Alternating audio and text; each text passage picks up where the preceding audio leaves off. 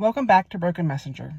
This morning in Sunday school, we had a side note conversation, and I thought this is a quick lesson I could post on the podcast.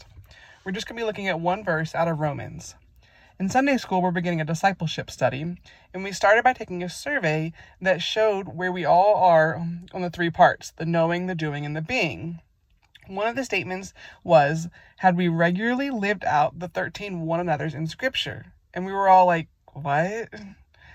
I thought it was just a typo. I thought they'd forgotten the word love part for love one another. So after class, I Googled it and realized that we did know what it was, just that it hadn't been called that. Upon Googling, I quickly realized that there was a ton more than 13 one another's. There's like a lot. One web page said 159 one another's. The OCD side of me thought you couldn't have made it 160. Anyways, I decided to find 13 solid one another's.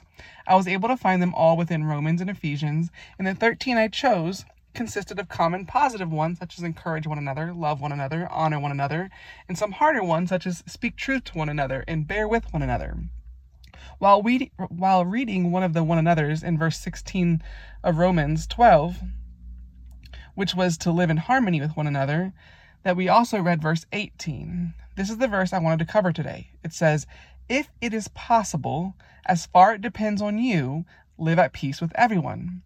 And I'm not sure if I've really talked about this much here or in other episodes, but how we interpret Scripture must be carefully scrutinized against other Scripture. This here is an easy verse to demonstrate how it is important that we do that, how we do it, and why it's important that we do that. The Scripture says, if it is possible.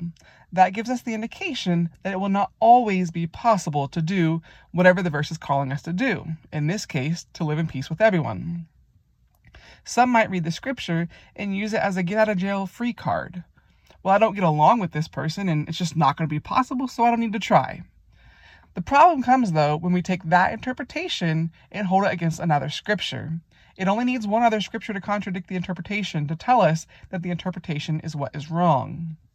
So if we take the interpretation that God is saying that we will not be able to get along with everyone, and that's okay, and we test that against the words of Jesus himself in the book of Matthew when he is teaching about loving our enemies, the last verse of chapter 5, which is verse 48, Jesus said, be perfect, therefore, as your heavenly Father is perfect.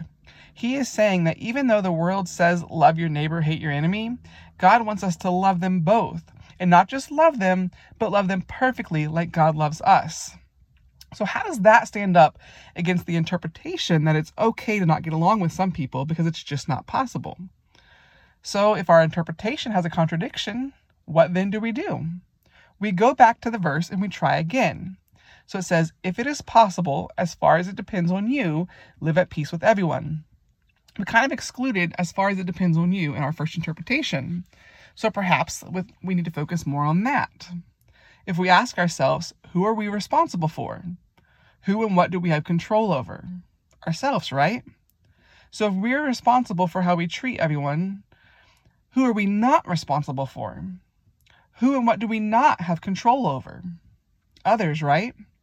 So if we cannot control how someone else reacts to living in peace with everyone, and we keep that in mind and we look again at that Scripture, it says, if it is possible, as far as it depends on you, live at peace with everyone. We can only control how we react and how we treat others.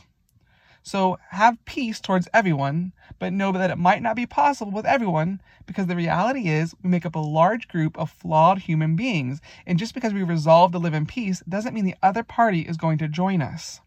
So instead of being a get-out-of-jail-free card, this verse serves as both a challenge and an encouragement. When we're trying to live at peace with everyone and they aren't returning it, we can be encouraged that God knew this was possible and that He is our sustainer.